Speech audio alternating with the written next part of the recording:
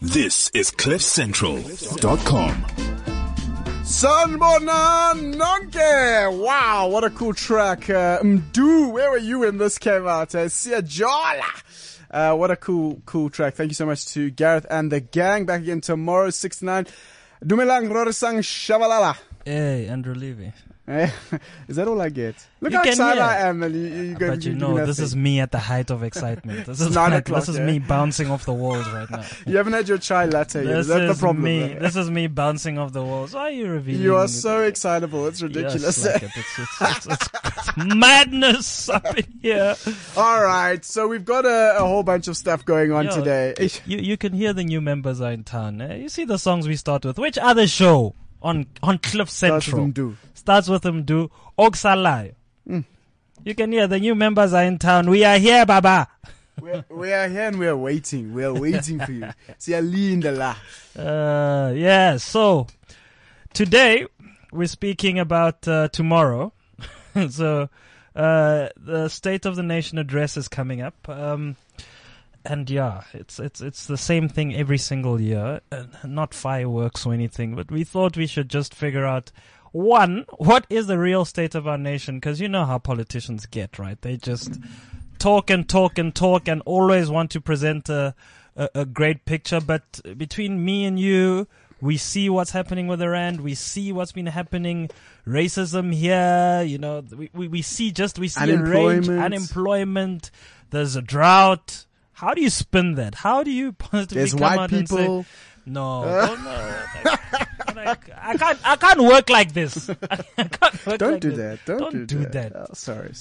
Well, listen, it was really interesting because I thought we were coming in here to speak about SONA, and we are. But I thought SONA would be the huge debate for this week. Everyone is anticipating 6 o'clock Thursday. It is round 2 of what has come to be known as the biggest fight on the South African plains or playing field. But yesterday surprised me. The Concorde went down.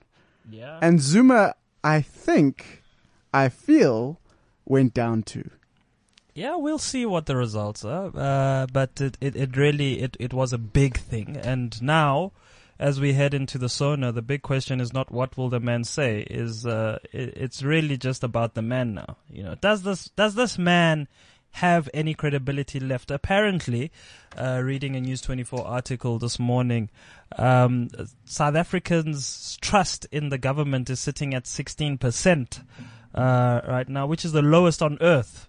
So that makes us lower than like Zimbabwe, South Sudan, Venezuela, Brazil, America, you know, like we're sitting at 16%. Putin's people, the Russians, trust him more than they trust. But of course they do. Government. The Russians love Putin, and why not? Why not? So this man then goes up. So not only do we not trust government, and we're sitting at 16% trust level for government as a whole, I am sure the trust levels in the president who leads this government is much lower. So what is he going to say up there that anyone is going to take seriously? Anyone's going to think, okay, let me listen to this seriously? Or are we just all going to watch for the entertainment of maybe a big Barney like we had last year? Interesting to see what the DA is going to be doing this year. They were all in black last year morning, and then they came out with a broken man in a broken society thing. So are we going in looking at this at the sideshow, or are we really going there to hear what this president has to say? And you know, can we even trust what this man has to say now? The question will be if Bernie Sanders wins the Democrats vote and Donald Trump beats Bernie Sanders, which a lot of people are saying, will Donald Trump actually be able to trump Jacob Zuma as the worst president on earth? It is neck. That is how bad Jacob Zuma is, ladies and gentlemen. It is neck and neck. And you know what else, eh? Nhleko must be wondering, or must be now understanding, what Jacob Zuma's second name really means, eh? Tell us. Under the bus. Under the bus. The smiling assassin. The smiling assassin. Yeah. It's you remember how much the guy was sweating when he came out and had to explain fire pools and so. Remember how he was sweating. Like, that man was sweating. He knew that what I'm about to say here makes no sense anywhere. And now they have to account, right? And that's what the State of the Nation address is. It's more for the president to come out and to give an account of how have we done over the past year since the last State of the Nation address, and then to say, this is what we're looking to do in the coming year, and these are my priorities, and this is government's priorities in the coming year. But like I said, the challenge is that, is anyone coming specifically for that, what he has to say, or is everybody just coming to see if the EFF is going to do what it said it would do? Is everybody coming to see to hear what the opposition will say? Of course, this year there will be no points of order allowed, as we heard, and there will be no interjections allowed. So he basically comes in, says a speech, and goes out. They've cut the budget for this year as well, for this year's State of the Nation address. Apparently there won't be a lavish dinner, because they're tightening their belts. There you go. But frankly, there's nothing to celebrate this year, especially if you've just been walloped like you were yesterday. So there's a lot to talk about and to look forward to on the State of the Nation. And today we want to focus really on just understanding a year later, where do we stand? So let's look at the promises that were made in 2015 and how are we doing as far as they're concerned here in 2016. Before we can even listen to you, let's first understand, how have you done with what you said you were going to do last year, Mr. President? And then the second one is it really as bad as it seems? So frankly speaking, what is the real state of our nation? 2 hours on this. The first hour, we will be speaking to the politicians. The second hour, we will be speaking to the analysts, the economists, the students, and you. To find out what your thoughts are, 0861 555 189. You can also hit us up on WeChat. That's Cliff Central, or you can go to Twitter at Rory Shabalala or at Yebo_Levy. That's where you can let's try that again. That's where we can hear from you as to your thoughts on what is the real state of the nation. It is going to be absolutely cool. Let's hear what happened last year. Take a listen to this.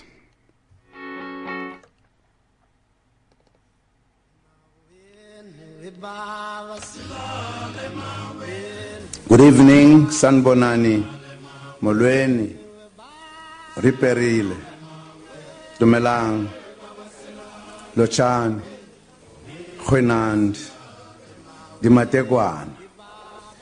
That South Africa belongs to all who live in it. A question of privilege. Black. Rule 14C of the Joint Rules of Parliament 6th edition. Rule 14, Section C and L. The Honorable President, I'm sorry to interrupt your speech. If the President would not mind just taking a seat. But please don't take it literally. For you, Honorable President, are not an honorable man. Honorable Malema, I don't think you are going to raise anything that is not covered by what I have said. You are making a mistake because you are reading my mind. When is the money being paid by EFT, cash, or e-wallet? What did you do, Mr. President? You laughed. You laughed while the people of South Africa cried for their beloved country. Honorable members should be aware that each house has a procedure for asking of questions to the executive. It is within my right to speak as a member of this house and remind you. See, you're willing to break every democratic institution to try and fix the legal predicament you find yourself in. You are not raising anything new.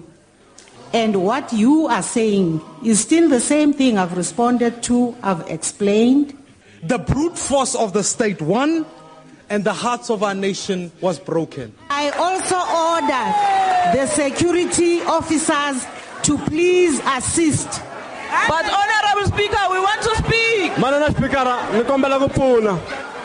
Because if we allow our parliament to become a circus, we are destroying democracy. We have indeed allowed one powerful man to get away with too much for far too long. To want to suggest that when the president speaks, you suspend the rules. The rules are not suspended, and the rules must apply even when the president speaks. Honorable President, we will never, ever forgive you for what you did on that day. Yo, fire! Fire! What do you think of that, Rory? That's a recap of last year. Wow. So, two things. Entertainment value, 100%. 100%, yeah. Right? But as for the function of what Parliament is and should be, 0%. Right? You know, you asked an interesting question a little bit earlier this week saying, does anyone care? Does anyone care about the SONA? Is it so out of date, out of reach, that the average South African doesn't give a toss? And while I agree with you that did it serve its purpose, what it did do was actually bring people back to actually looking at and asking, what does Parliament do? What do they do all day? And I think that sparked really good conversations. Yeah, but at the end of the day, they still have to actually get down to the work of Parliament, which is to make laws. So as much as it's got us talking and so on, but what happened, right? And for that to happen, it's not just a function of government; it's also opposition parties. And the question is, what have they done since last year's SONA? They came out with their great speeches, broken man, broken society. They did the great things, but ultimately, how did they change things? How did they make sure that the state of our nation is fundamentally different today to what it was last year? And by the looks of things, not much has changed. So are they also guilty of having let South Africans down? All right, so hit us up on WeChat at cliffcentral.com or on Twitter at Rory Shabalala or at Yebo_Levy. We are going to be speaking to our first guest. What is the real state of our nation? What do you think? Let us know your thoughts. And if you have any questions for our next guest, Phumzile Van Dam from the DA, please do let us know. Phumzile is on the line from Cape Town. Good morning to you. Good morning, guys, and thanks for having me. I believe this is the first time I'm on your show. Indeed. You're incorrect. We made you trend last year, Phumzile, and now you've forgotten us. You see, you've forgotten us. Yo. I'm sorry. No, it's okay. We'll get you back. Don't worry. The line of questioning that you're about to receive will get you back. How are you doing today? I'm good. I'm actually looking forward to tomorrow. I know some are looking forward to the theatrics that the EFF has promised in the drama. But as a DA, we're going in to go listen to the president in order to properly respond to his plans for the country. We need to listen and give informed responses. So we're really looking forward to just hearing his speech and going about our business of keeping governments accountable. Jeez, that sounded like a teacher comment. That sounded straight from Madam Zilla, not Phumzile Van Dam. We must listen in the court and in the classroom so that we can properly respond. Of course, I'm serious. We have to properly listen, though. I mean, Nkandla is important, but there are other issues facing the country. Nkandla was dealt with in court yesterday. There's other issues facing the country. There's 8 million people unemployed. Service delivery is failing in many municipalities. The economy is slowing down. So there's many other issues that need to be tackled. Nkandla is a big problem, yes, but there's other issues too. Phumzile, it's we're about to get into the question of are things as bad as they seem? But before we even get into the speech, the man that's going to be giving the speech, one might say is going in a very compromised position and you know, wondering whether there's anything worth listening to, because when you listen to somebody, first you're worried about the content, but then the credibility. And it sounds like the man that's going to be giving the speech tomorrow is going in on zero, if not negative credibility. So what's the point really of listening to what he has to say? I was in the Concourt yesterday listening to all the different submissions from the different parties. And Jeremy Gauntlett for the president said something which I found quite poignant. He said, it's a dangerous time. What did he say? It's a delicate time in a dangerous year. So it is an election year, and Zuma is going to try and go in there and try and present the ANC's good story, the ANC's good story to tell, that they have a good story to tell. But the truth is, in many municipalities around the country, service delivery has completely slowed down. There's no garbage collection, water isn't any water. Phumzile, before you get there, let's talk about the man that will be. I want us to get into those, but this man, President Jacob Zuma, that we are all going in to listen to.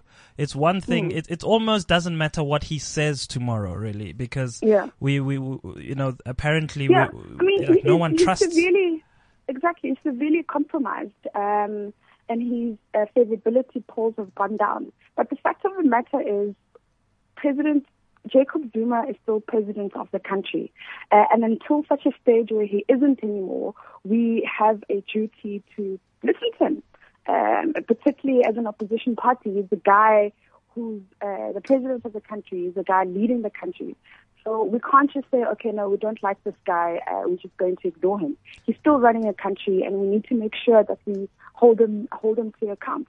So we asked on Facebook, will we see Zuma announcing his resignation tomorrow? And your fellow comrade in arms, Johan Abri, responds, Comrade Rory, I think you and I will fall pregnant before Zuma will resign. What do you think, Phumzile?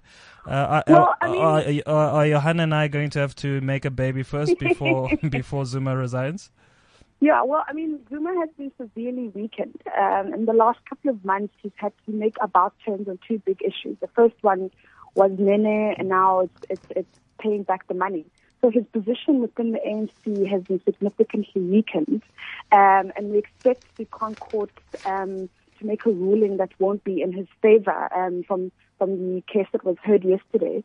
So the perception out there is that President Zuma might not even see out his term. We would, of course, be super pleased at that because, he has not been a great president.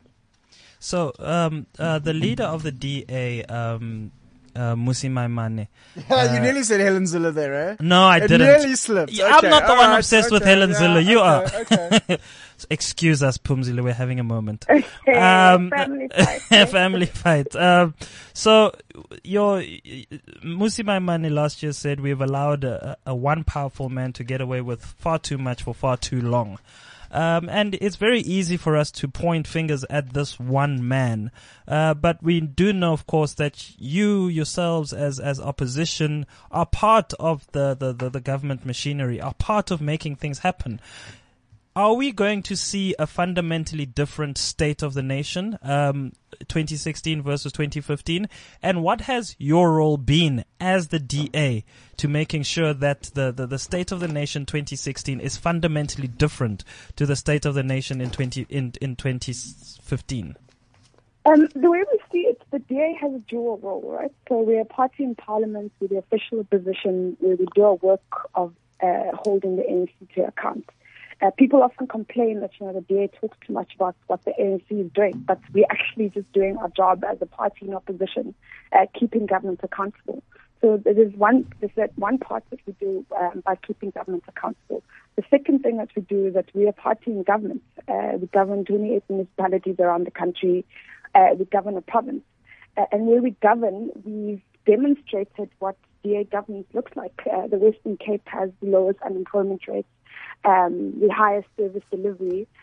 So we have a dual role of a party in government where we demonstrate good governance, and then we're a party in opposition where we keep the ANC to account. And I think we've done an excellent job at that. We've governed well, and we've been quite good at holding the ANC accountable.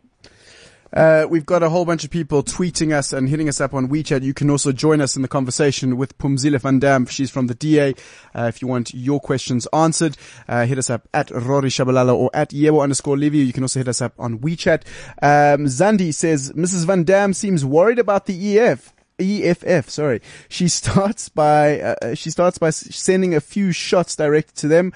Watch DA playing dirty politics against the EFF. Do you want to respond to that, Phumzile? Are you worried about the EFF?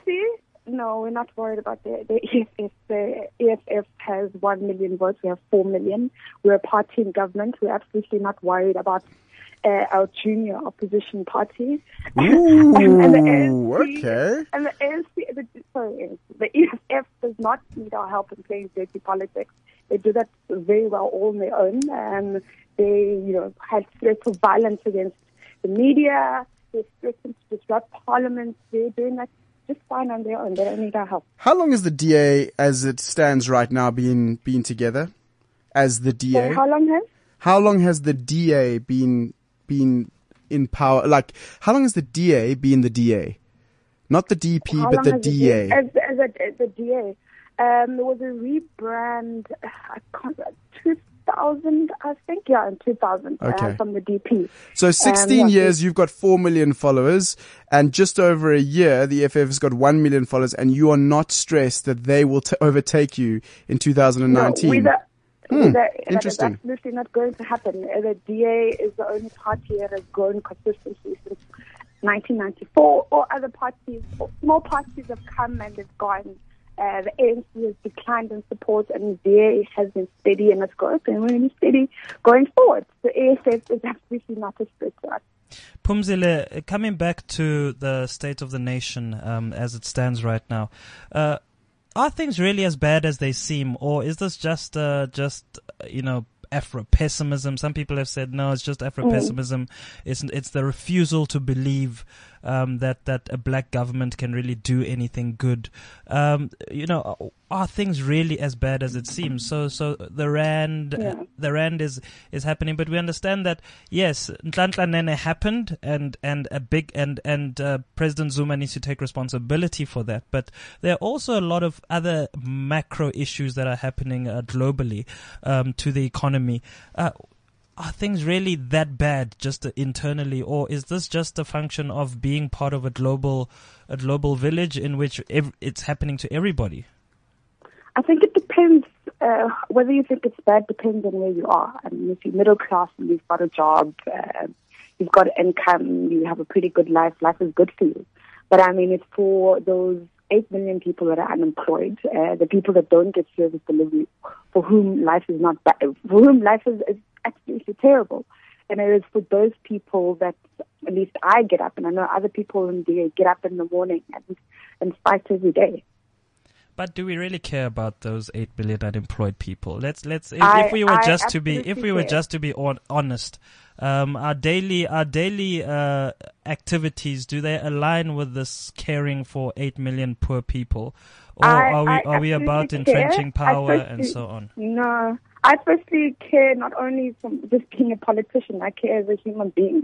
It hurts me when I see other people suffer, and I want people to live good lives. So just as a human being, at a human level, but that is the right thing to say as a politician, and even just as a human being, is that we care about the poor. But it just doesn't look like anything's changing for the poor in this country. So can we honestly say that we care? That's why the ANC needs to be taken out of power. But is it years to improve conditions for people, and it hasn't happened? So they need to move aside and give another political party a chance. The reason why for so many people life hasn't changed, for a lot of people they remain poor, it's because of the government, of the party that has controlled the levels of government for 21 years and really hasn't made any difference to some people. I mean, to some people's lives. For other people's lives, life is great, things have improved, but for many, many others, things have not changed. And that's why it's time to say goodbye, ANC. Has life changed for the people who live in the shadow of Table Mountain?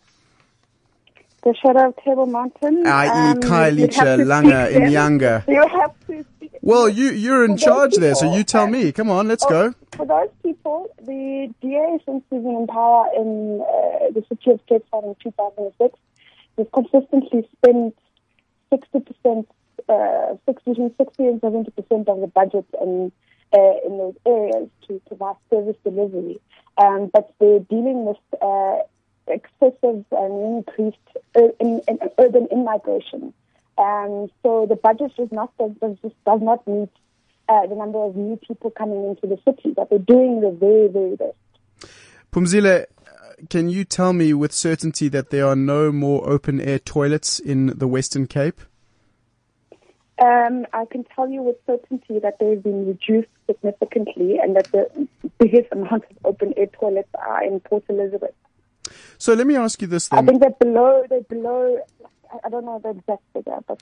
So if you had to be honest then, because we're talking about the real state of our nation, and we're talking about Sonar and what President Zuma will say, but do you think that the DA has done the best job it could have done from 2015 to 2016 with the resources it has? Absolutely. We have done the absolute best that we can.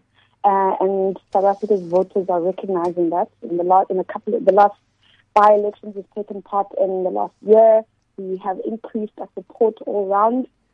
We've done the very best we can. We're not perfect, but we're doing the best we can, and we're improving all the time.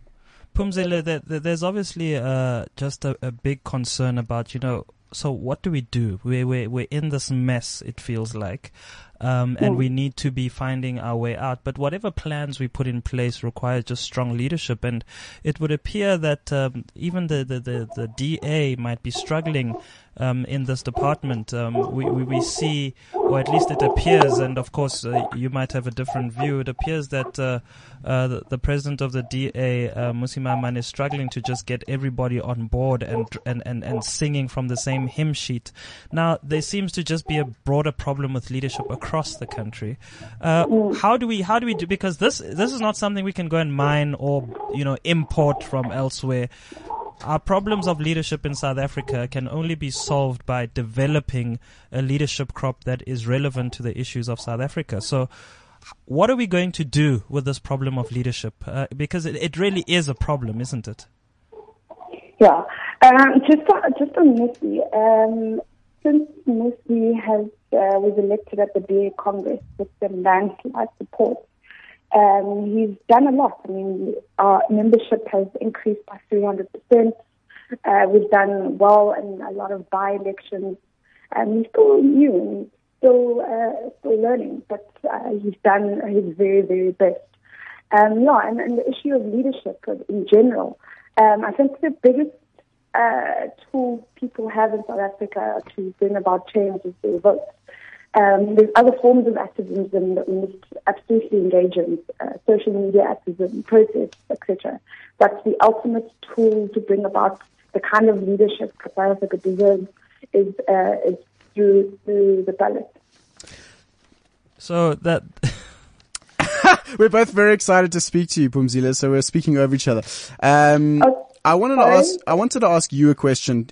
Do you believe that government has done any good in 2015? And if so, what have they done that you think you can applaud government? Yeah, I mean, it's always assumed that the DA thinks everything is bad and, nothing good has happened. There have been good things that have happened, and those things we have applauded. But it is where government fails that we need to hold them to account. Well, let's talk about the applause. Let's talk about the applause. What are they? Wait. I'm not done. That's why I'm saying that for those, it's not all bad, okay? There's some people whose lives are great and things have improved, but it's for those people where things haven't changed that we continue to fight. So we're not saying that since 1994 the ANC has done nothing, everything is bad. We recognize where things, where improvements have been made, but where they fail, we hold them to account. Phumzile, we know that you guys draw a lot of inspiration, or at least it's said that you do, from President Obama of the United States. And in his last State of the Union address... Sorry, what was that? We draw what? It's said that you guys draw, or at least your leader draws a lot of inspiration from the leader of the United States. He draws inspiration from different leaders. From the leader. Wait. He draws his inspiration from the leader of the United States, the President Obama. All right. He might be one of them, but it's been said that he draws the inspiration from President Obama, amongst others. And President Obama, in his last State of the Union address, premised that address on 4 key questions. And those had to do with how do we give everyone a fair shot at opportunity and security in the economy? How do we make technology work for us and not against us? He spoke about how do we protect ourselves without becoming a policeman for the rest of the world? And how can we make our politics reflect what's best in us and not what's worst? Do you think politicians, particularly on this last question, have done a decent job as far as making sure that our politics reflects what's best in us and not what's worst? Politicians historically have a terrible reputation. And yeah, I mean, like I was saying to you guys earlier, that, I actually genuinely care about people and I want people to have better lives. And that's something that politicians all around will have to work on. We need to have our image of politicians cleaned up. We need to. But what will it take to make that happen? So understanding that the role of a politician is to accumulate power for self and to defend it for as long as possible. I don't know. I think it's a bit of a cynical view of politicians. Not all politicians. Who doesn't have a cynical view of politicians? Exactly, that's what I'm saying. It needs to be reformed. It isn't only. I know for me and others.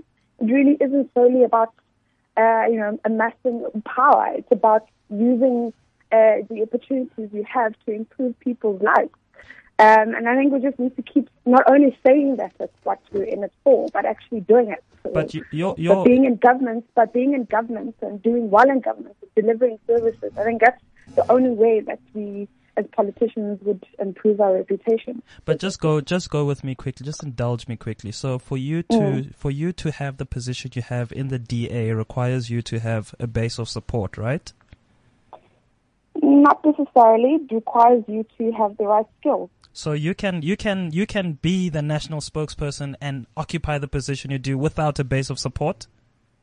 I'm a national spokesperson by virtue of the fact that I have the skills required to be national spokesperson. No, I get it. So you might have the skills, but I wasn't selected because I am a powerful person. But do you get? That's not how it works in the DA. So the DA doesn't use votes. So Mmusi Maimane wasn't elected as leader. He was chosen. He was elected as leader. The national spokesperson is appointed. So you're appointed by the leader, not because you have a base, but because you have the skills required. And the way that the list process works in the DA for public representatives, we go through interviews, several interviews, like 3 different interviews.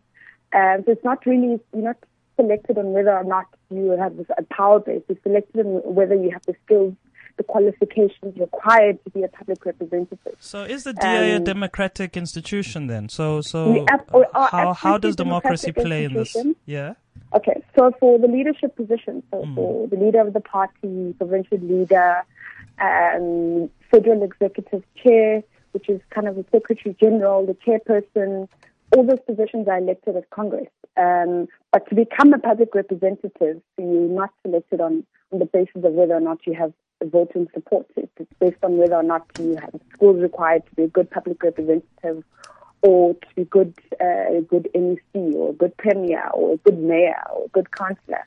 But then for internal democracy, so for the internal leadership positions, a Congress is held, and people are put in their positions by way of an election. And indeed, in order to get those votes, what must the leader do? Somebody who's hoping to get that position, what must they do? Must they not... To be leader of the DA? No. To be a leader in that internal democratic process, are they not required to make sure that they have that base of support? What do you mean? I'm sorry.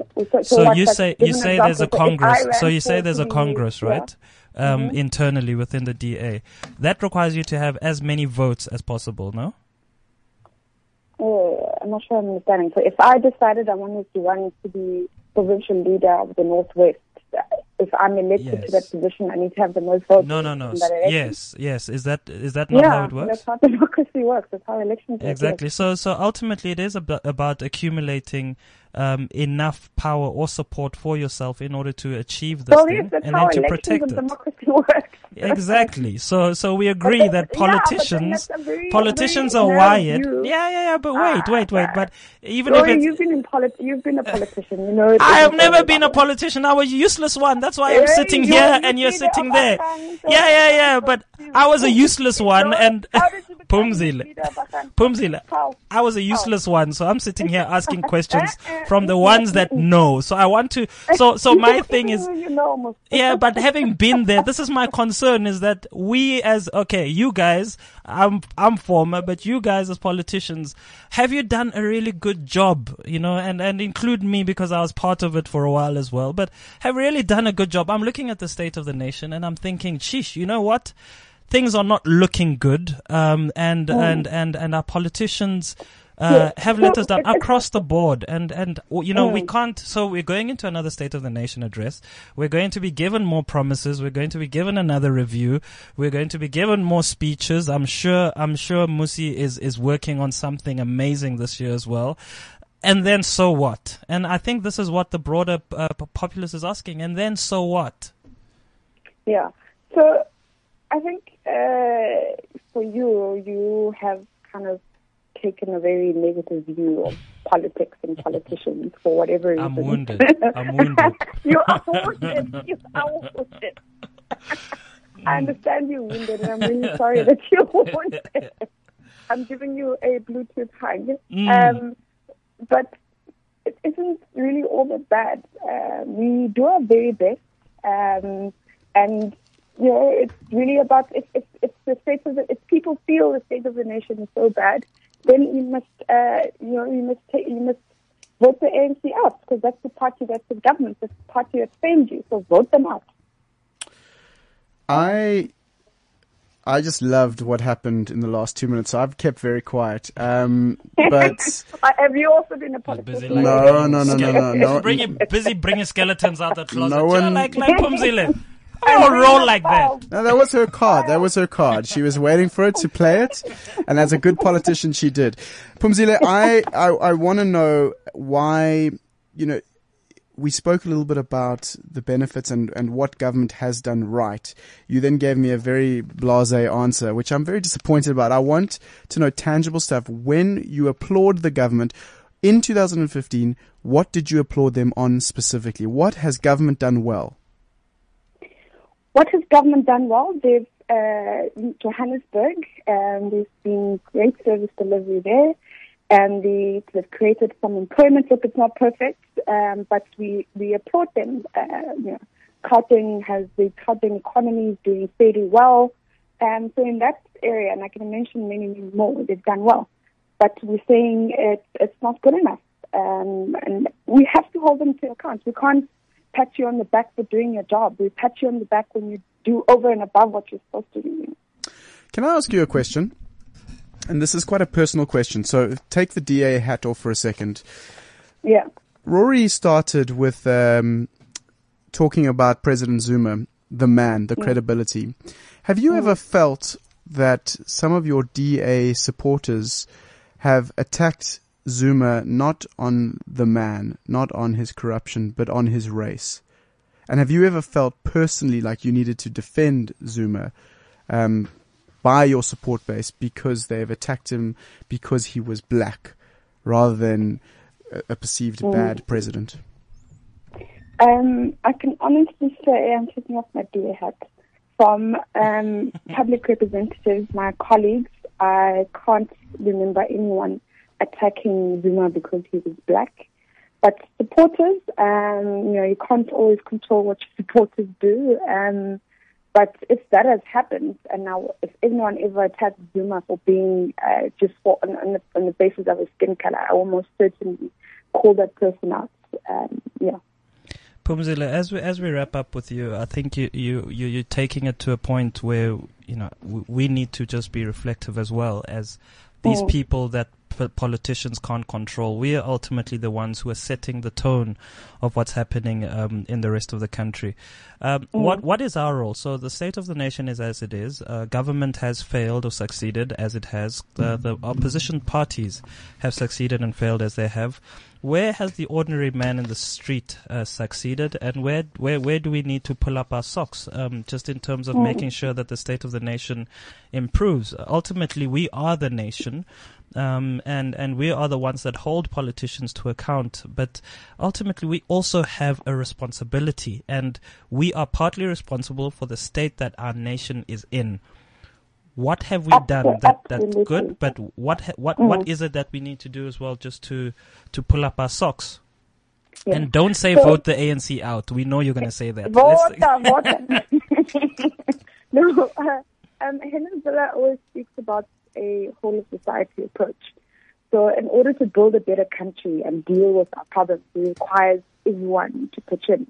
So for example, to deal with alcohol abuse, for example, which is a big problem in the Western Cape. It requires not only government to pitch in to provide the resources, it requires NGOs, it requires churches, it requires community organizations, it requires families, it requires everyone to pitch in and do their bit. I feel sometimes, it's not always the case, that sometimes people leave too much to politicians and sort of hang back and wait and see what politicians will do to make things better. But it requires everyone to do their bit. I think over the last year, there's been some great organic movements that have taken place, like the Zuma Must Fall movement.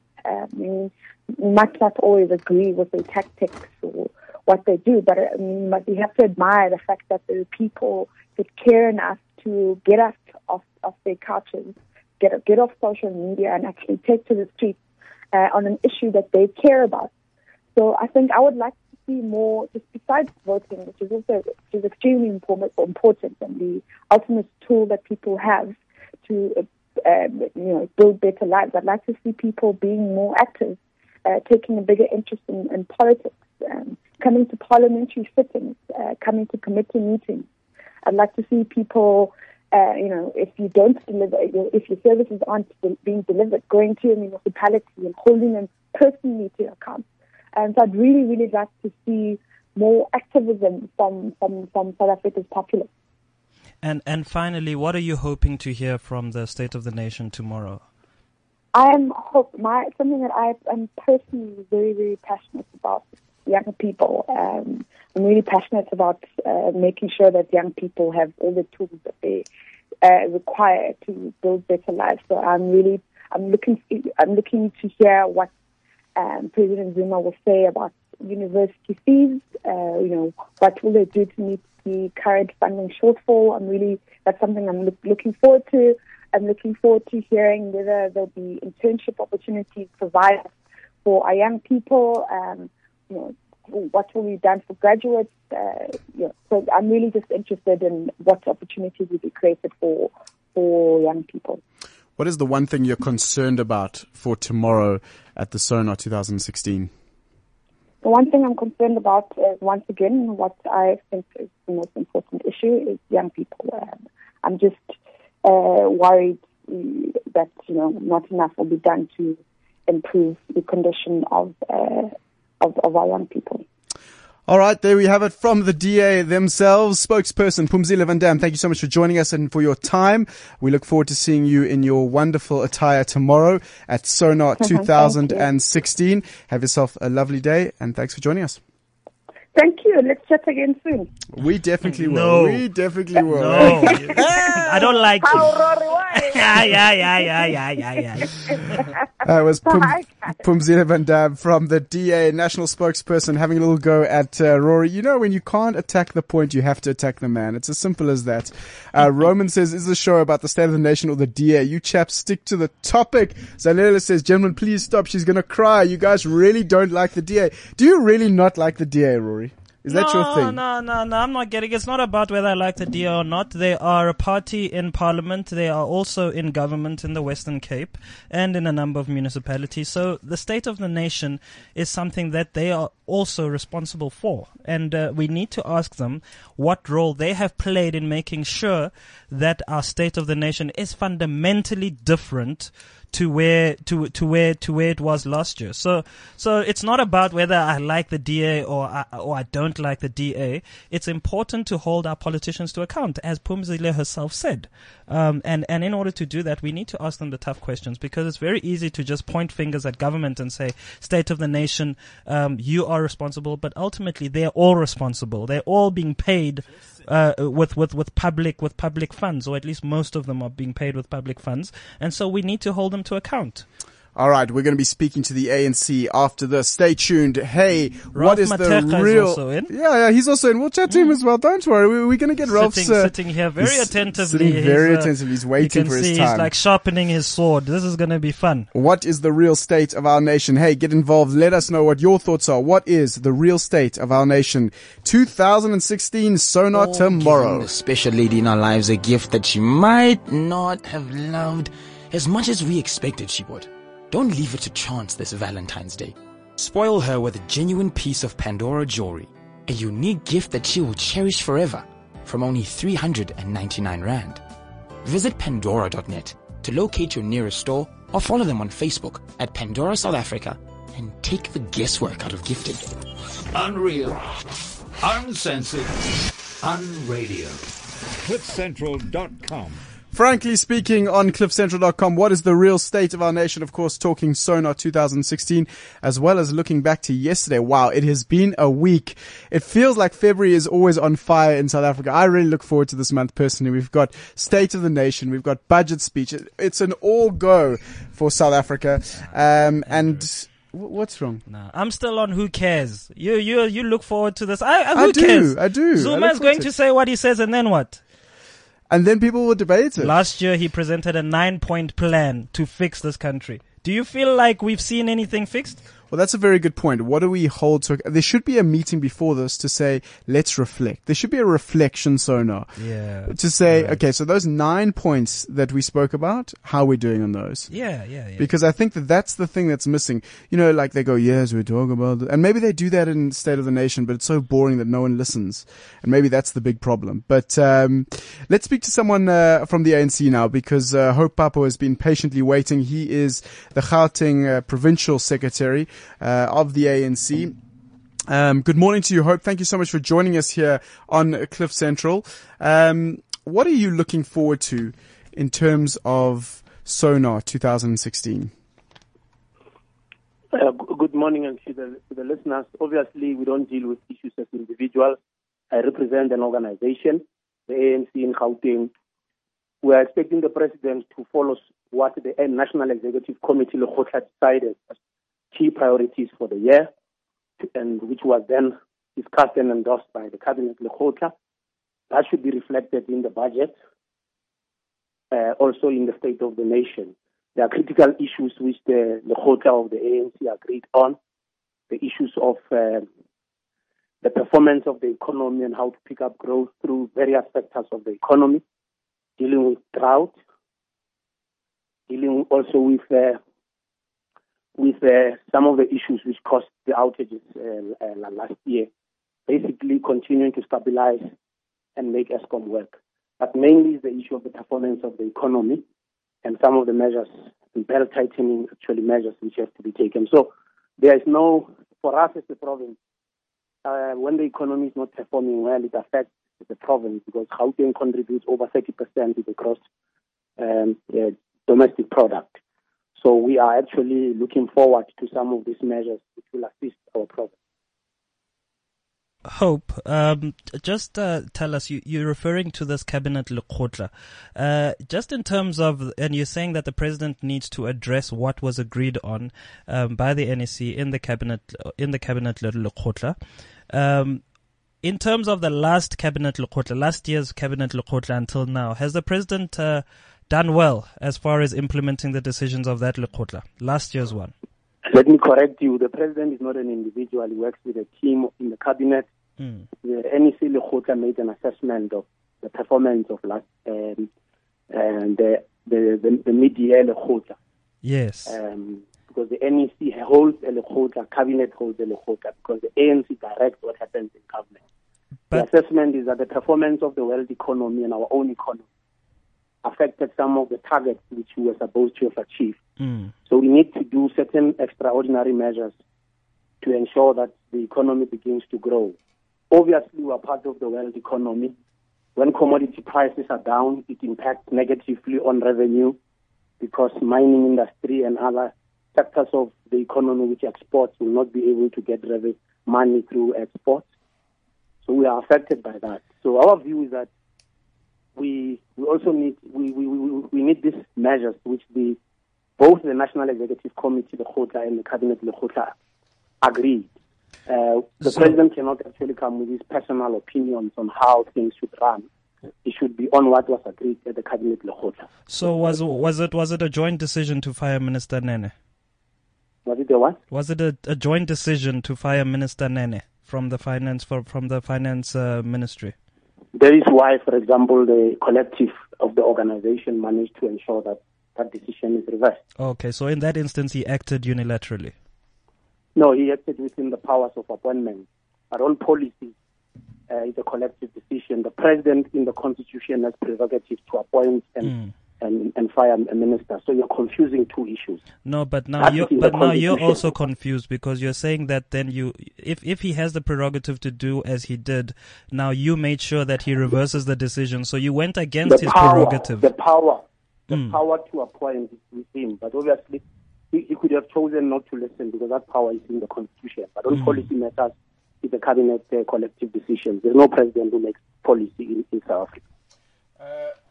Hope, we spoke to one of your counterparts, Phumzile van Dam from the DA, and we started the conversation talking about President Zuma himself. Of course, the party makes decisions, not the leader. We saw, Minister Nene, that wasn't a decision made by the party. But we've also seen that Gauteng, ANC has been very critical of President Zuma and his leadership responsibilities. Is the president seriously weakened? Can we take him seriously tomorrow at Sonar, given the Concord decisions yesterday and so on in previous events? Gauteng has never criticized President Zuma. We actually have got issues as a province within the ANC. Paul Mashatile has never criticized President Zuma. Are you sure about this? No, what I'm saying, you say ANC, Gauteng criticized President Zuma. Can you give an example of when you criticized President Zuma? The individuals who represent the Gauteng legislator, let me rephrase. The individuals that have represented the Gauteng ANC have been very critical. No, do they not represent the ANC? ANC, our PEC, raises opinions within the ANC on matters which we have views on. And normally those views, I'll give you an example. The ANC opens nominations for elections of national leaders. Gauteng nominated Comrade Kgalema. That view was defeated at the national conference. It's not a view. Once the decision was actually not supported by the rest of the country, we no longer held that view. It's not a view we hold permanently against Comrade Zuma, President Zuma. We were exercising a choice of leadership nominations in the ANC. Immediately after the conference, we went to our branches and requested them to support the leadership which was actually elected. So I'm saying that we normally do that within the ambit of the ANC. When there are policy discussions towards a policy conference, we express our opinions as a Gauteng collective. A number of our opinions get adopted at national level. For example, we agreed that the Integrity Commission must have very strong powers. That view was accepted by the National General Council. So we do that within the discussions of the ANC. Hope, we see that the Gauteng government is driving a program called Ntirisano, a service delivery program, and it seems to be doing quite well. You know, it's a visible program. We're seeing the Premier on the ground, really talking to communities, and it seems to be a well coordinated effort. You know, there's a war room, and there's a war room at all the levels of provincial government. Last year's SONA, the President Jacob Zuma announced a 9-point plan, and we haven't seen, it hasn't been branded, and we didn't really see activity that seemed to be coordinated in a similar fashion to Gauteng. Do you think that Gauteng just has performed better than national government at just implementing the things that it said it wanted to implement? Let me start. We're not the Federal Republic of South Africa. The 9-point plan report was given at the NEC Lekgotla, and there are a number of things. For example, the ocean economy forms part of the 9-point plan, and you know there are a number of things which have happened in that area of work. So our assessment is that the impact of the performance of the economy, as I said, affected some of the targets, but we are on course. I think we are working also with the Gauteng government works very well with national departments as part of Ntirisano. And by the way, the war room was adopted at the last year Lekgotla for all the provinces to adopt that style. We implemented KZN has, it Northwest, they've got Tubutani. It's called different names, but ultimately it's coordination of national, provincial, and local government. So from our side, ministers and deputy ministers, in a number of programs which the Gauteng government embarks on, they respond positively to issues which relate to national government. So it's a cooperative, and because some of the things Gauteng can do without the cooperation of national departments. So Ntirisano works very well with national departments. You also have your efforts around the Gauteng city region and so on. So you're seemingly doing a lot as Gauteng. So would you say that the state of the province is possibly, or sentiment around the state of the province is possibly much better than the sentiment around the state of the nation, because we can't hide away from the fact that there's just a general negative sentiment that we're facing a possible credit downgrade to junk status. We've got the drought. We've got all sorts of the currency situation. Things just don't feel like they're going well for the ordinary South African. Does this feel any better in Gauteng as opposed to the rest of the nation? The performance of the economy, it's a national phenomenon. The cost of living is high for everybody. I told you that the performance of the economy, it varies. It depends on, it's not a simplistic thing that you fire the minister, therefore the economy underperforms.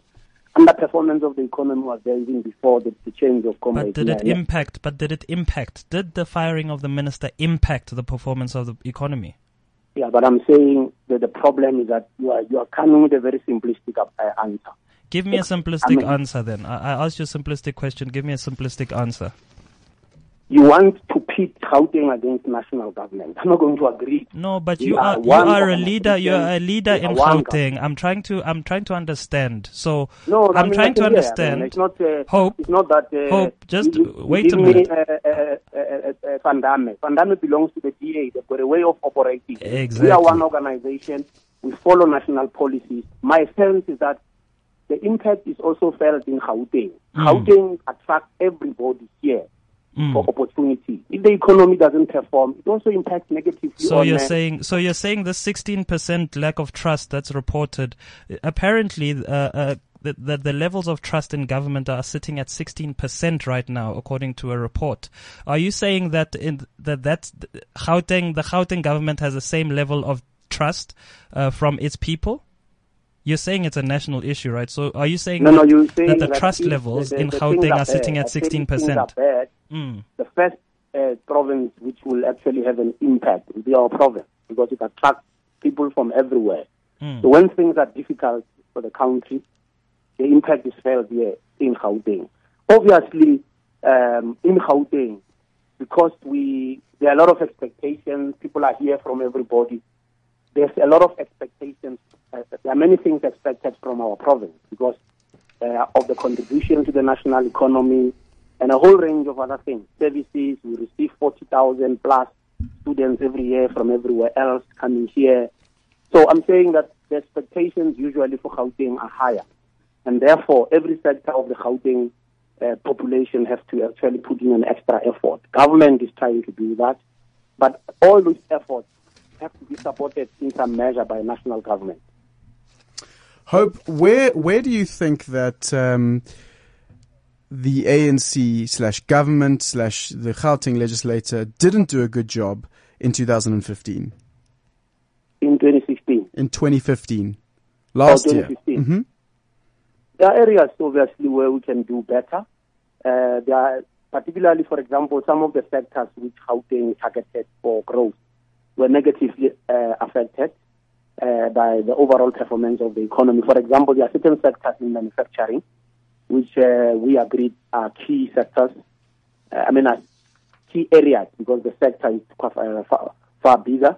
At our PDC Lekota this past weekend, we agreed that we need to actually do a little bit more in the area of manufacturing, because when you expand manufacturing, you are able to create more jobs. You are able to earn export, which assists to the balance of payments because you earn in euros. So we looked at that. We looked at basic services. There are still pockets within our public service, for example, which is public servants who are tardy, who don't think that they behave as if they owe people people owe them an apology for working in the public service. We need to deal with the ethos of the public service to ensure that people serve our people better. There's more we can do, for example, about clean township, clean village, informal settlements, all those cleanliness broadly within the province. We can do better.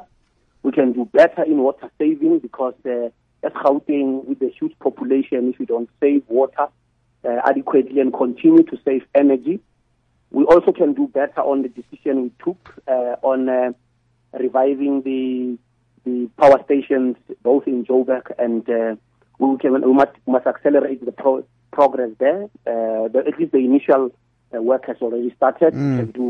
So those are some of the areas I think the provincial government and municipalities can do a little better. So, Hope, I don't know how much of a sports fan you are. I'm quite a big sports fan in certain areas. I'm a sports fan myself. Are you Chiefs or Pirates? Tell me. Let me just reserve my. Okay, so let me give you an example, because I support neither of the two. I see. Okay, so you're a Swallows fan. I like that. No, that's good. That's good. No, I'm a Mamelodi Sundowns. Are you not even in the province? For heaven's sakes! That's just Okay, let me give you an example of where I think it must be difficult for you, Hope, personally, in the Gauteng legislature, because if you have a striker... I'm not in the Gauteng legislature. Sorry. I work full time for the organization. For the ANC? Yes. But you are the secretary. I used to be in the legislature. I had to resign in the end of 2014 after being elected as secretary. So what position do you hold right now, Hope? For 17 years, yes. What position in the ANC do you hold right now? I'm the provincial secretary, the full-time position for 4 years. Okay. Now, I can just imagine, and here comes the sports analogy, so bear with me because I don't do well with analogies normally. Back in the late 90s, early 90s, late 90s, Mark Batchelor used to play for Kaizer Chiefs. And we all remember that Mark Batchelor had some great times, and then he had some very, very poor times. And you used to see the crowds at the old F&B Stadium circling their hands as a kind of substitution method.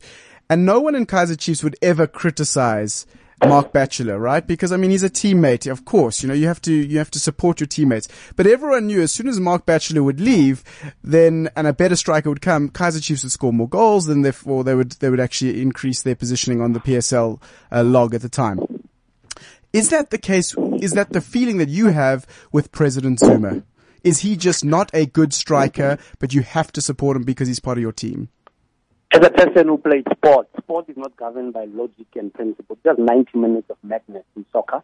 So I think those of us who know how the organization functions, they know we raise our issues with it. The difference with us is that we raise issues within the structures of the ANC. They know if we've got an issue, we raise it. Our view is that President Zuma and the national leadership were elected democratically by all of us. They are our leaders. So I think the analogy is a bit of a misplacement because at soccer. So my own view is that the performance of the president and the collective of the ANC can only be evaluated by people at the polls.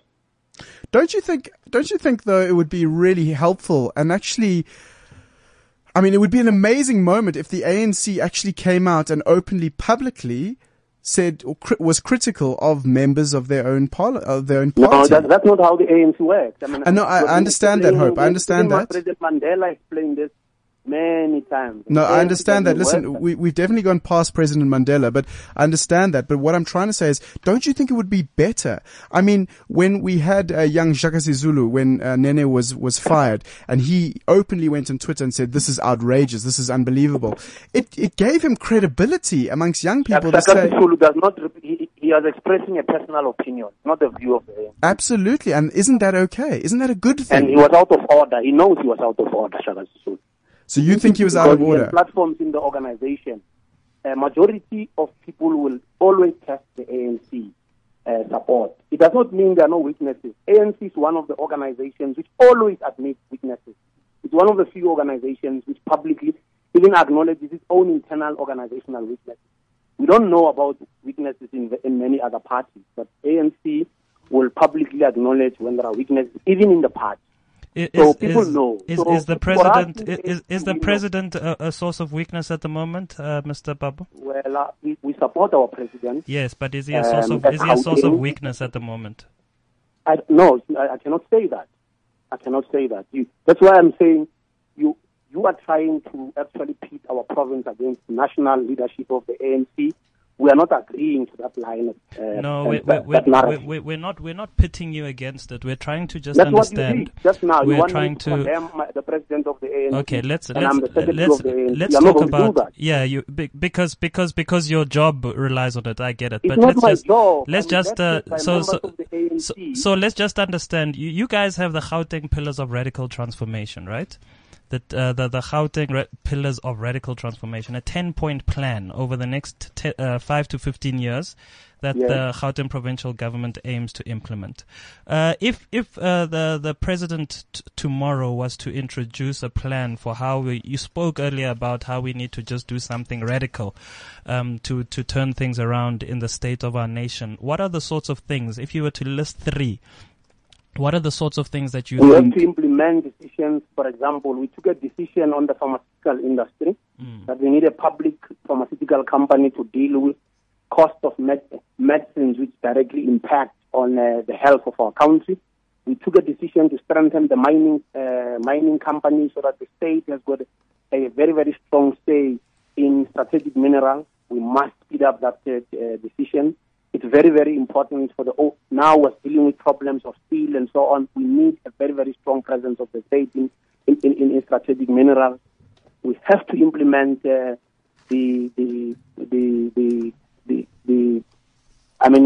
only have pilots currently on NHI. So the NHI, the area of strategic minerals, the area of pharmaceuticals and broader economy, we need to implement decisions. So we don't need a new nine-point plan. We need speedy implementation of the 9-point plan.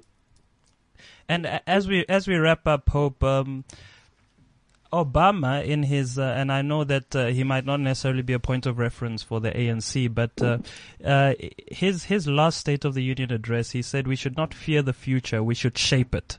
As the ANC, if you were to try and give us a sense of how we should go about shaping the future, particularly as ordinary citizens, who generally tend to feel powerless. For example, when the Minister of Finance was fired, the public felt powerless really, to what was going on. All we could do was tweet and go onto social media, but ultimately we're not the ones that make the decisions. So help us to understand as ordinary citizens, if we are going to shape this future, in the way that we want it, and to fundamentally transform the state of our nation, what should we as ordinary citizens do on the ground? The advice I can give is that citizens of our province particularly should continue participating in various platforms, in education, in safety. There are platforms which have been created for people to participate. Give us an example of one such platform, just so people know what to look for. For example, when schools, that's where our kids attend, there are many things which sometimes go wrong there because we are absent. There are community policing forums which are not accountable. Sometimes police are not accountable at local level. Residents can make them be accountable. In areas where community policing forums are strong, police are accountable. We've got in the health sector, there are actually clinic committees, hospital boards. We need to participate. Where there are no platforms, we must create platforms. Professional associations must be formed to confront racism at work. All those things, the message is that participate, let's participate, because if we don't participate, wrong things will happen. And finally, as part of the Gauteng Pillars of Radical Transformation, you speak about accelerated social transformation being one of these pillars. We know how the year started. We know how it exposed a lot of the deep cracks in society and the way we get along. What would your message be to just South Africans about how we fix that? Because that is a worrying state of our nation, just the relations that we have, and the fact that after 21 years or more, we're still where it almost feels like we're where we started. For us, we've requested all our branches to actually initiate dialogue, intersectoral dialogue, but obviously the law must apply. We must be firm on the application of the law and the use of the Equality Court. But racism and tribalism are taught to children by adults. So the message is that adults should stop teaching children tribalism, to be tribalistic and racist. So that's the message. So in the dialogue, our branches have to initiate as part of the tasks for the year. This issue has to be confronted. Children are not born tribalistic and racist. They are taught by their families and other people in the community. That's one of the issues we must confront.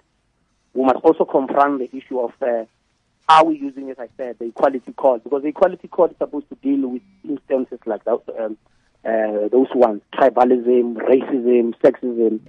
Now we're talking about racism.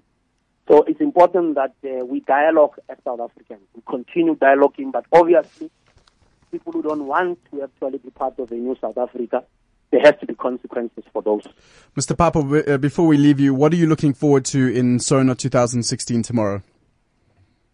What am I looking up to? What are you looking forward to? For the state of the nation. That's correct. We're actually looking at, as a province, the more intense implementation of the 9-point plan, because the Lekgotla didn't agree on changing the 9-point plan, but we need cooperation of all sectors to get the 9-point plan implemented, because our view is that if that plan is implemented, it will help grow the economy. It will help deal with some of the problems of poverty, inequality, and unemployment. All right, Hope Papo, thank you so much joining us from the ANC's camp. He is the secretary of the Gauteng province in the ANC. That sounded to me, Rory, just as he left us, that he didn't believe that the 9-point plan was implemented well in 2015. But would he ever say it? Well, he wouldn't. He did say that he works. He's a full-time employee of the ANC, so his boss is Jacob Zuma.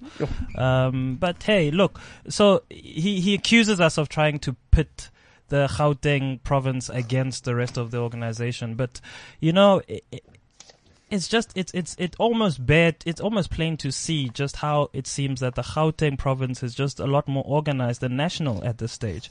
And we have to ask then, what's the difference? What is Gauteng doing right? Even the DA congratulated service delivery in Joburg.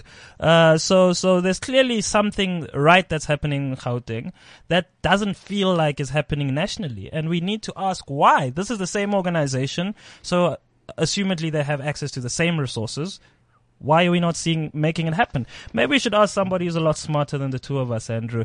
Ralph Mateka, Managing Director of Clear Content Research and Consulting and political analyst, has been sitting here listening attentively, laughing at us and saying, these guys, they don't know how to ask these people the right questions. Well, before we do that, I just want to bring everyone back to speed. We are talking about the real state of our nation here on Frankly Speaking. It's Cliff Central 9 to 11. If you've missed any of it, the DA, the ANC, they've gone head to head. Catch it on the podcast, cliffcentral.com/Frankly Speaking. Ralph, it's your turn. It is your turn. You've been so patient. To politicians avoiding answering questions, digging and diving about it and answering only those that are comfortable with. And I'm going to start with the question around Gauteng, but let me correct that. I've recently been working at MISTRA as the head of political economy faculty. My job is to also look at political economy, policy implementation, and so forth. And, the issue with Gauteng, let's be frank about it. I heard you guys, this is frank.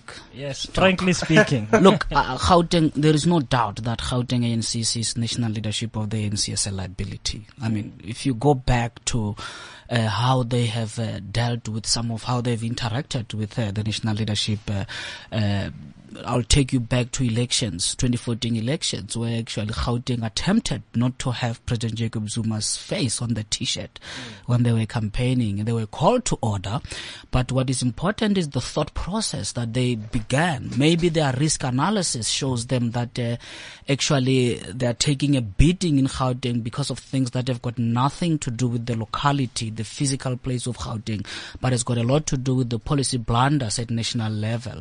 And I think there was a picture that also made circulation by Gauteng executives sometimes last year.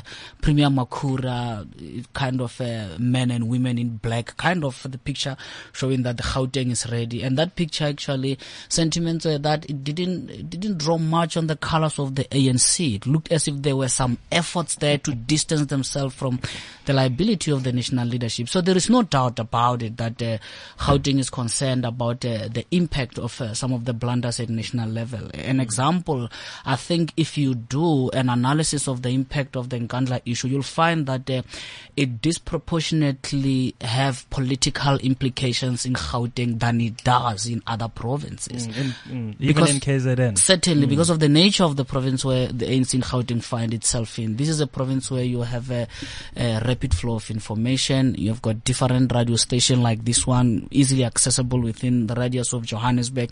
And that shows that you're going to have much more, people have got much more access to information than it is the case elsewhere. Hence, the work of the ANC in Gauteng, it's cut for the party there in Gauteng. Even the DA acknowledges they are doing better because the stakes are quite high in Gauteng. They are pushed to actually work much better than it is the case with other provinces. And also the electoral competition in Gauteng is much more intense than you can say about Limpopo and other provinces. So there's no doubt about the differences. Yeah. Ralph, another year, another SONA. Who cares?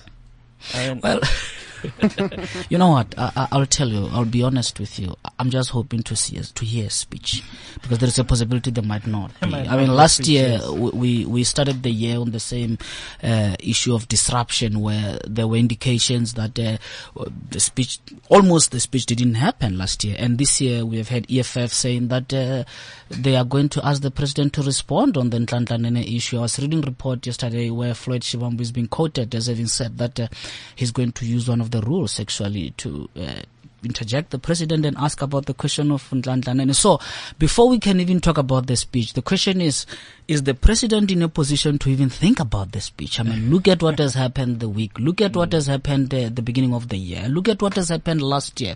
There is, in economics, there is the term called opportunity cost.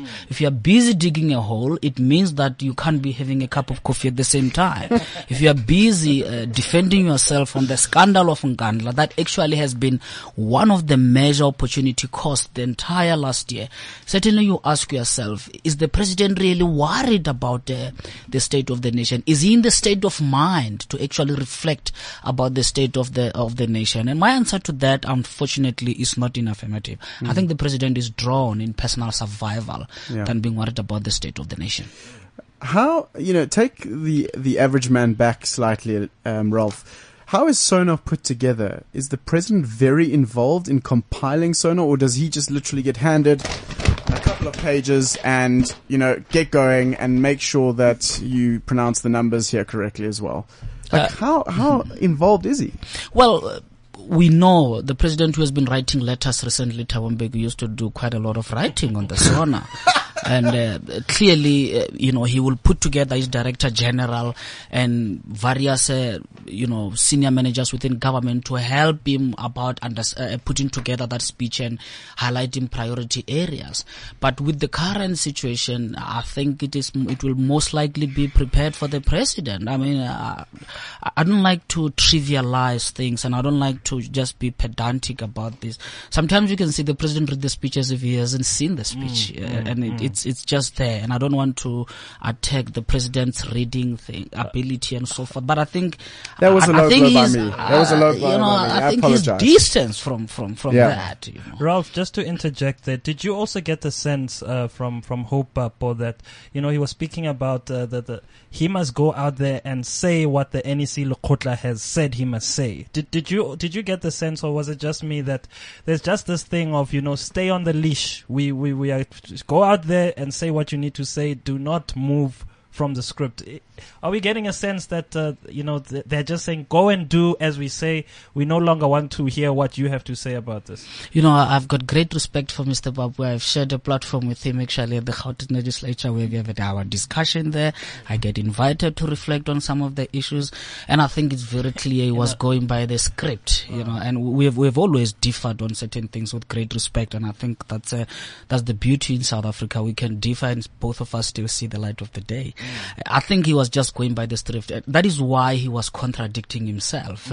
When it comes to progress, he will point to certain things that are happening in Gauteng. But when it comes to failures of the national leadership and how they impact upon Gauteng, there is suddenly this idea of the collective. We know the reason why there is a premier. We know the reason why there are chapters. We are not a federal state, no doubt about it, but the province is responsible for implementation of some of the priorities that are identified at national level. And the national itself, where it's responsible, seems to be failing in some areas. And the Gauteng province has done well. Even the DA agrees that the Gauteng province has done much better. Unfortunately, the tradition within the ANC is such that Gauteng province cannot be allowed to celebrate their own success, because that will then say a lot about lack of that in other areas, especially at national level. I think, corporate South Africa is extremely worried. We saw how they caused huge upheaval when Minister Nene was removed, not only on Twitter, but I'm sure behind closed doors. Apparently Cyril was even threatening of resigning as well if that wasn't changed. We now see that our growth rate in South Africa is 0.7%. President Zuma said that he wanted to get us to 5% by 2019. It looks like a far cry away. What do we expect in SONA this year in order to try and combust or build this economy and the slow growth rate? The economy, it's the most important, and I think if the president spent at least 2/3 of the speech about the economy, if it's possible, just to talk about how he's going to restore trust between government and the private sector. As you correctly state, the crisis in South Africa, it's also the crisis of confidence. I think that the private sector has lost confidence in the president's ability to drive the economy and make decisions.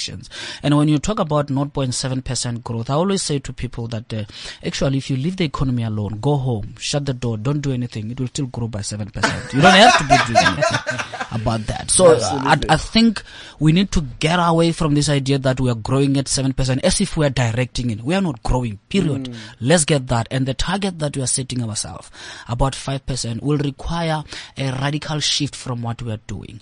The biggest problem, if you talk to people in the private sector, you talk to people from Wall Street who will ask questions about South Africa. I've had conversation with people at that level. The biggest problem is lack of certainty as to what is going to happen. At this point, no one knows why the president fired Nhlanhla Nene. No one can tell you what was the criteria that was used. Hence, no one knows. The BRICS Bank. Don't you guys read? He said the BRICS Bank, the man is due to take up a position at BRICS, and so he had to be relieved of his duties. Isn't that what the president said? That's what he said. It doesn't make sense at all. Will that really serve as a criteria for decision making? Actually, had he stuck by that decision, maintain Mr. Van Rooyen, and refused and set the BRICS back, maybe we'll say South Africa is overcommitted. But then he makes a turnabout, employs another Minister of Finance. Then we are saying that, oh my God, he stumbled into a better Minister of Finance, Pravin Gordhan. But you don't know what is the criteria that he has used. And even within the ANC, you don't really get an explanation as to what happened. The ANC picks the pieces, go into the public relations spin and say we are standing behind the president on this. It's not working, and I think the markets are very worried about that lack of certainty, the unpredictability of South Africa's economic machinery, particularly when it comes to decision makers. You know, I always get concerned, just generally, guys, about people like Hope Bapo and their stance on things to defend the president tooth and nail. Puts them in a very, very worrying position, because if a new president comes, they will get swept out, right? And, you know, Kaya or Gab on WeChat says, is it necessary for the EFF to bring us to our knees to create a new country, a better country? Do you think that that's what's needed? Do you think that we need to get rid of the ANC completely in government, get the EFF in, get the DA to do whatever the DA does, and start again? That's unfair to the DA. I think. What's wrong now, Rory? Speak up to the mic here. It's unfair on the DA. Be nice to the DA. You know, did you see somebody was saying that we don't like the DA? And now I've just said that. Okay, yeah. I'm sorry. I apologize. I think there are a lot of people within the DA themselves who don't like the DA. So it's fine. Go with that. Let's go back. I mean, do you think that that's what's needed? Do we need to take out the entire ANC? You know what? You're asking a question that actually concerns me a lot. I'm worried about the means through which attempts are being made to take out the ANC has been elected into power. They've got 62%, and they might bungle, and they're bungling, there is no doubt, but I don't think they're bungling on everything. And I'm not a member of the ANC. I can put it out there. I'm critical of the ANC. But what worries me is the manner in which some of us are pushing for the change in administration. You can boot the ANC out without using the normal process or at the polls. But the problem is that we are laying a precedent that says that you can do this over and over. My position on this has been that if citizens could change government anytime they feel like, you will have chaos. That is why, in order to take out the president, for example, of the ANC now, the EFF will have to lobby people in parliament. I prefer that kind of a process where the EFF can go. If they think it is a worthy cause, they then lobby members of the ANC in parliament. Then they pass a motion of no confidence. They cannot do it alone. They should not be allowed to do it alone, because in that way, it brings a lot of chaos into the country. You will have another government, and when that government passes an unpopular legislation, maybe it increases the tax. What do? You take it out after a week. If you think that the rotation of government is a solution, look at Greece. They are having a new government probably every month or so, but still they are in a crisis. And I think what we need to do as South Africans, we need to start reflecting now to strengthen the accountability mechanism. We can do that without necessarily taking out the government. We can wait for another 4 or so years until there are elections. And my view is that citizens need to reflect deeply. Citizens need to understand that when they vote today, they're going to have to live with the responsibility of those leaders they voted until the next elections. And I think that South Africans have got this tendency of distancing themselves from their vote. And I don't think they should be allowed to do that. They must live with this government that they voted for, interact with this government to do things right, or decide to take it out in the normal process. I'm guilty of that. Well, I am. We all know. I've never voted in a municipal election. We all know who I voted for. That will change. We all know what party I voted for. So let's not even go there. Ralph, let's play a game. Hit or miss. So in the 2015 SONA, President Zuma spoke of a 9-point plan to ignite growth and create jobs. Which of these plans do you think was a hit, and which ones do you think was a miss, and why? So there was resolving the energy challenge. Was that a hit or miss in the past year? Almost getting there when it comes to the energy challenge. It's just that, you see the problem. It's not always about the substance of the decisions by President Jacob Zuma. If you look at the attempts to stabilize Eskom and, to even consider the energy issue and all that, the nuclear issue, it's not the substance. It is the legitimacy of the president to make the decisions. And I think what we are doing as a nation, and I want to put that out clear, is that some people are so upset with the president that they want to vandalize any of those substance decisions. The crisis in South Africa is not that we don't have ideas and all. It's about the man or the party that is making those decisions. And if you lose credibility to make decisions, each and every policy that you make decision upon is viewed with suspicion. And I think that is that. But from the substantive point of view, we are not doing too badly when it comes to resolving the energy crisis.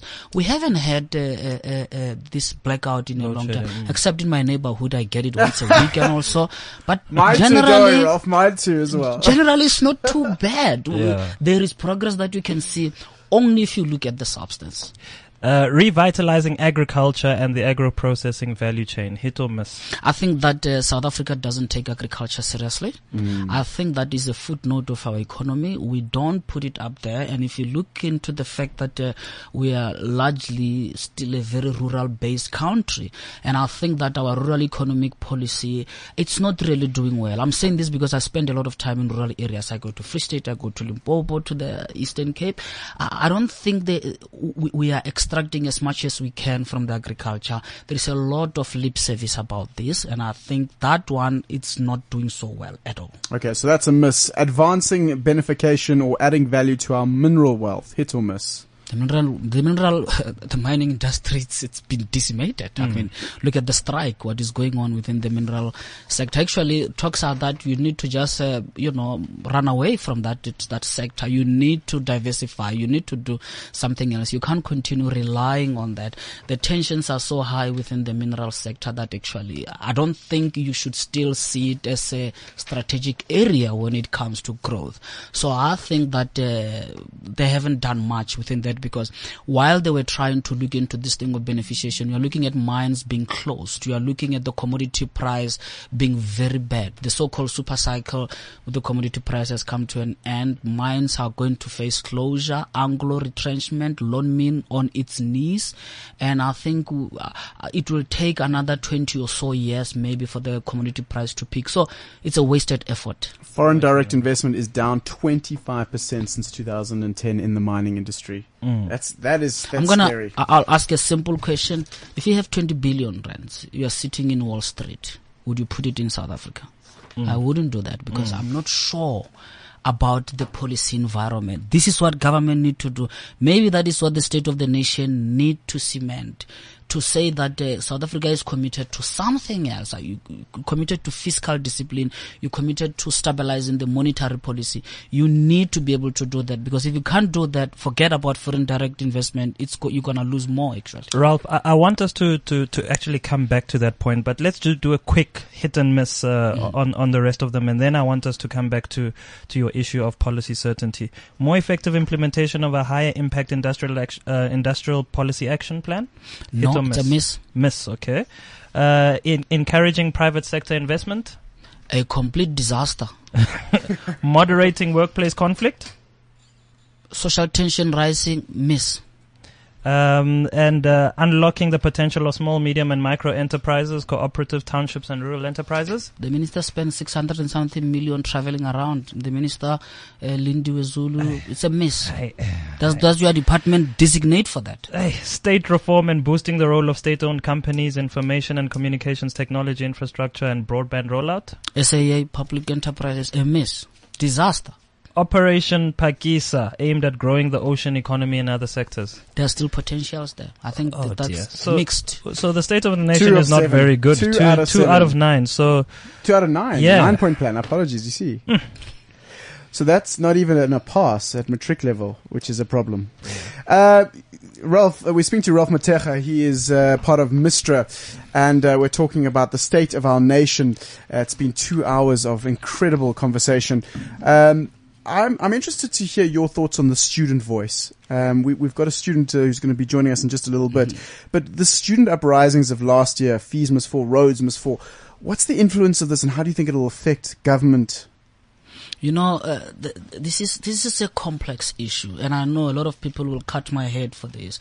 I have a problem in the manner in which certain goals are achieved, the precedents that are being laid before you achieve certain goals, and put aside, I think the students have done well for themselves by actually taking this issue further. But the manner in which it has been achieved, I think it doesn't put our system in a good shape, doesn't put our system in a good light. First of all, why do you need to push against the fence of Parliament and Union building in order to get that kind of a concession for students? Why is our political system such that students have to go to this kind of an extreme before they can be able to achieve such goals? And my concern as well, and this goes to the ANC, it goes to opposition parties, goes to the DA and EFF, is why couldn't they have taken this issue through the formal process in Parliament and took a position on this issue and achieved those? So the goals, yes, and the issues here are very important, but I'm worried about the manner in which those goals were achieved. What does it say about our society? Do we have to bend down a building each and every time we can progress when it comes to achieving such kind of goals? Well, let's talk to a student who was involved. It is Faisha Hassan. She is the Secretary General of the SRC at WITS. Ralph Mateja has asked you, why do we need to burn buildings in order to be heard? How would you respond to that? Well, I think the first thing we have to note is that in any struggle there is a form and really a space for militant action. But let me qualify that and be very, very clear. Where there is a focus and a proper goal that then determines what action needs to happen, that's okay. But the fact is, when one burns a library and then calls for free education, there's a hypocritical level there. And we've never done that at WITS. At WITS, we've never ever burnt library. We haven't even threatened to burn those libraries, because one cannot say, hey, we're going to burn the library, and then tomorrow free education comes, where must we study? There's a disconnect. But there is a space for radical action, such as when we closed down and shut down universities across the country. That was a militant and a radical action, but it had a purpose. Faisha, tell me something. Did you ever try... My name is Fasiha. Fasiha. Apologies. Apologies for that. No Fasiha. Fasiha, tell me, did you ever try and engage government on these issues of free education, and were you not heard and therefore needed to do the actions you did? Yes. There's been many opportunities that governments have had. There's been many meetings that we've sat in with the Ministry of Higher Education and Training. And the unfortunate fact of the matter is that they really haven't yet come to the party.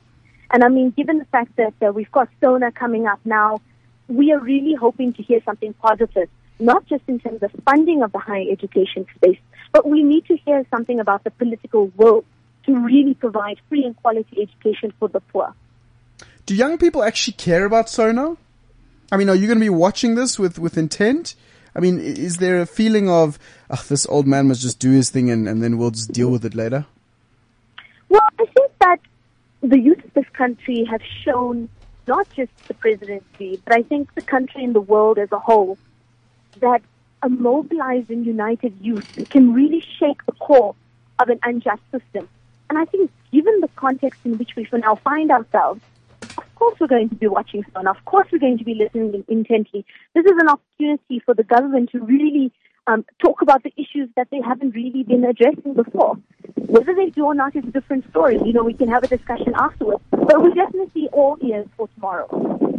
Fasiha, so tomorrow is SONA, and we're asking, what is the real state of our nation? We know that politicians are going to do what politicians do, and maybe even paint a wonderful picture about what's happening in the country. But as a student, you're at the coalface of issues in our country.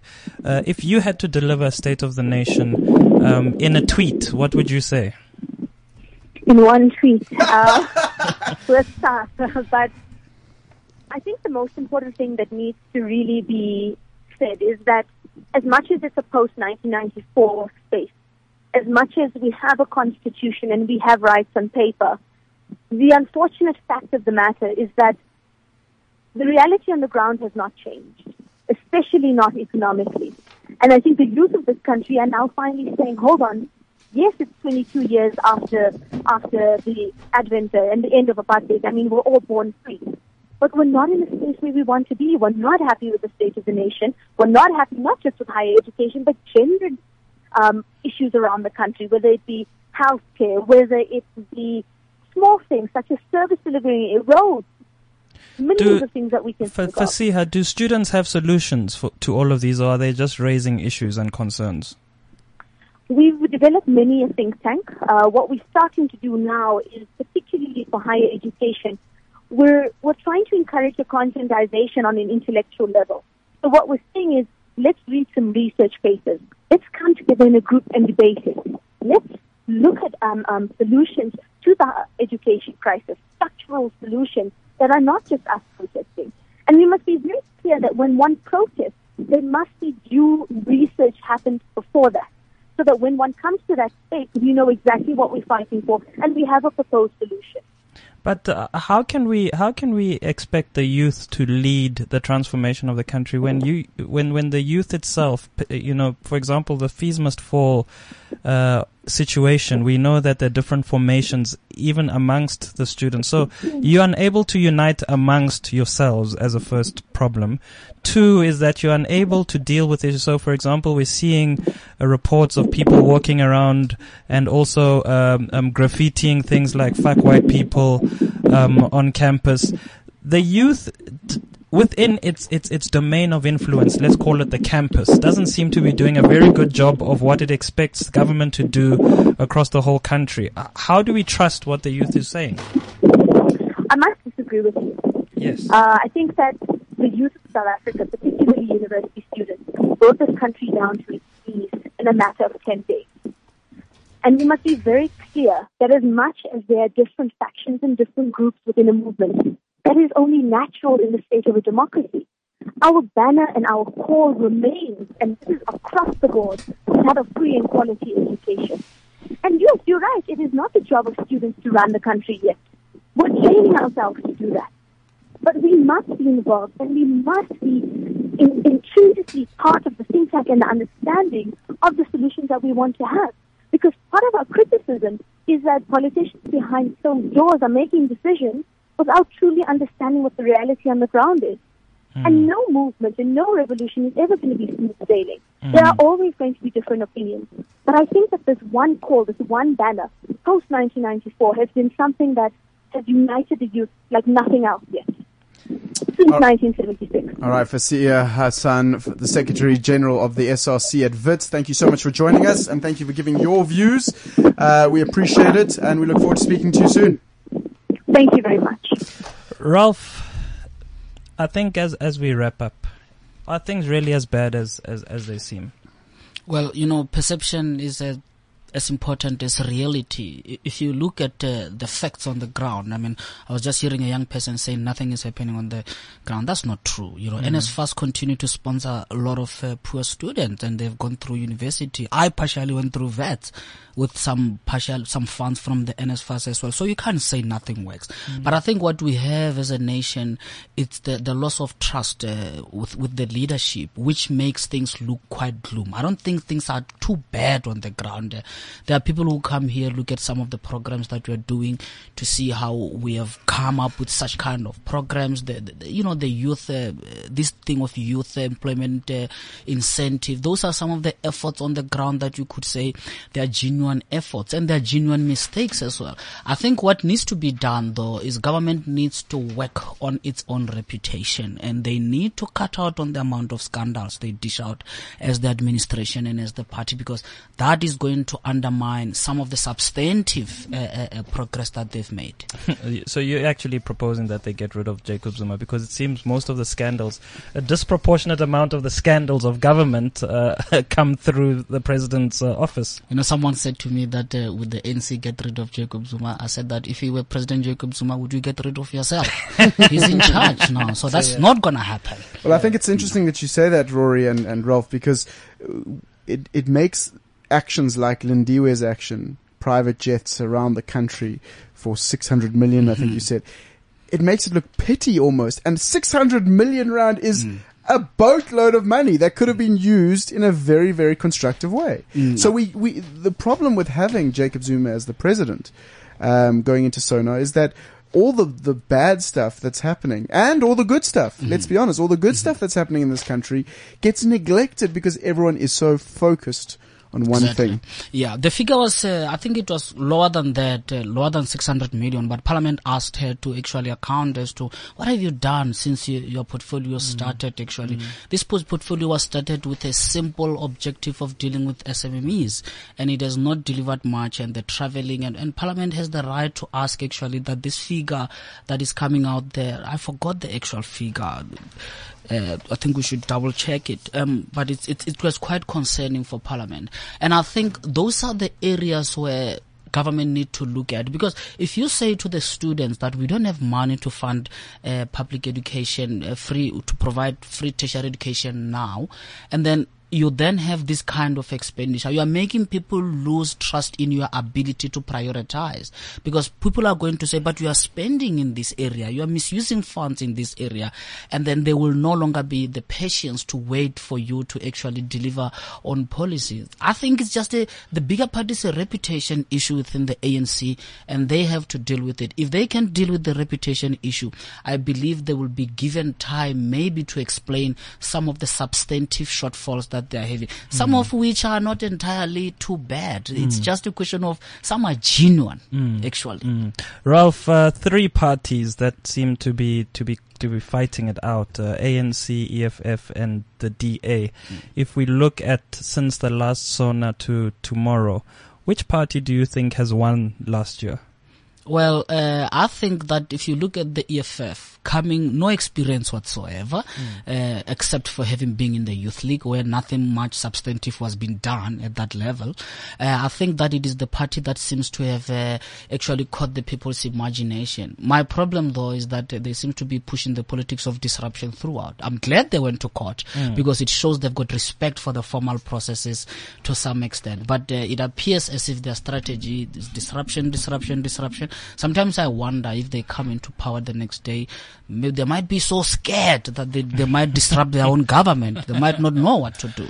Well, you spoke but perhaps they will mature. I don't know. You spoke of precedents that we're setting. Maybe their own members might think that, the only way to make you work is to disrupt you.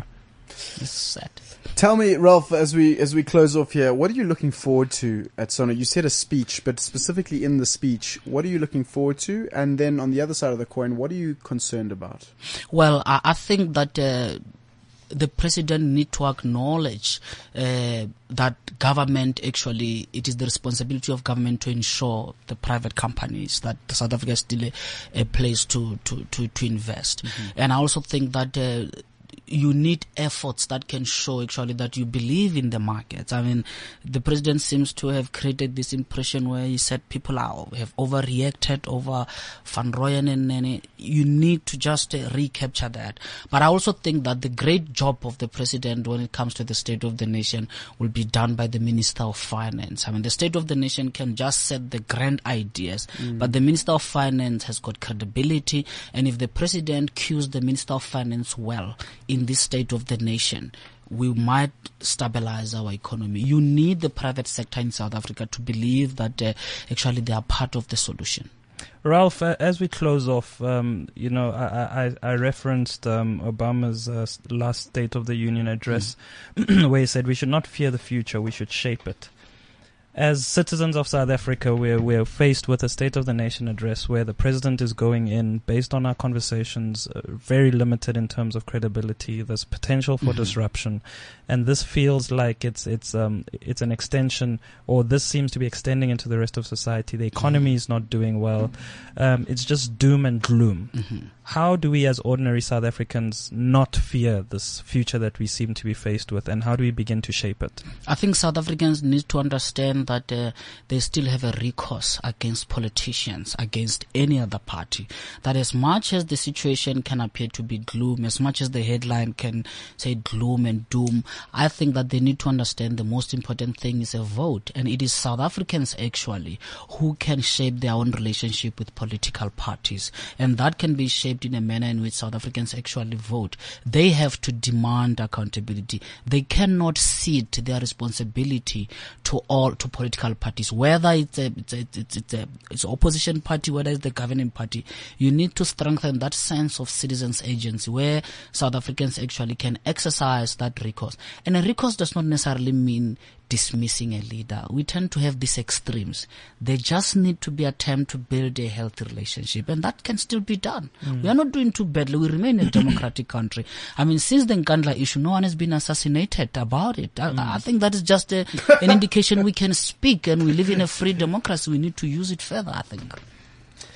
All right, Ralph Matekga, thank you for joining us from Mistra. Mistra, just give us the details. They do a lot of good work. Just give us their web address so that we can, if listeners out there want to see more, they can go find more information about what you guys do. Yeah, our website is mistra.org.za. We do a lot of work around scenario planning, around looking at, the economic forecast within the country as to what scenarios are going to come, what are the implications of the tension between government and the private sector. We actually try to build. We look at issues such as social compacting, taking some of the conversation out of the tense corridors and putting them somewhere, strengthening citizens, and just to build South Africa, because we don't believe. Jeez, that was a 15-second advert right there from Mr. Thank you so much, Ralph. Thanks. Talking to us about the real state of the nation. Rory, let's end this now. What do you think? My friend, it still feels gloomy. I don't know. You said that Phumzile says that you're very negative. She said I'm cynical. Can you imagine about politics? Me, a person who's been in politics and failed fantastically. Fundamentally, how would I be cynical of all people? What are you looking forward to in tomorrow's Sono speech? So I'm one of those people that thinks it doesn't matter what President Zuma says. Come there, say what you want and whatever. Ultimately, it's execution. What I am looking for is what happens after that Sona speech. That's going to just be, so we execute. We can't keep saying we love the poor, we are concerned and so on, and then we continue to behave in the way that we're behaving, irrespective of whether we're in government, we're opposition, the ordinary person in the street, the way we vote, the way we interact, with the different public platforms. It just shows that we really don't care. And we must just come to a point of either honesty or do something about it once the Sona has been delivered. One of our WeChat guests or listeners said that couldn't President Zuma just send us an email for Sona? Roman is, Sona is a ridiculous pageant for politicians. Why can't our president just send us an email? I am inclined to agree with Roman there. Agreeing with Roman. Wow. Okay, there you go. By the way, for our listeners, if you don't listen to us regularly, probably you should. Gloria Mary Molema says, hello Rory and Mfoza Levy. You guys make me sound intelligent with all the political information that I get from the show. I would like to appreciate you guys today, hey.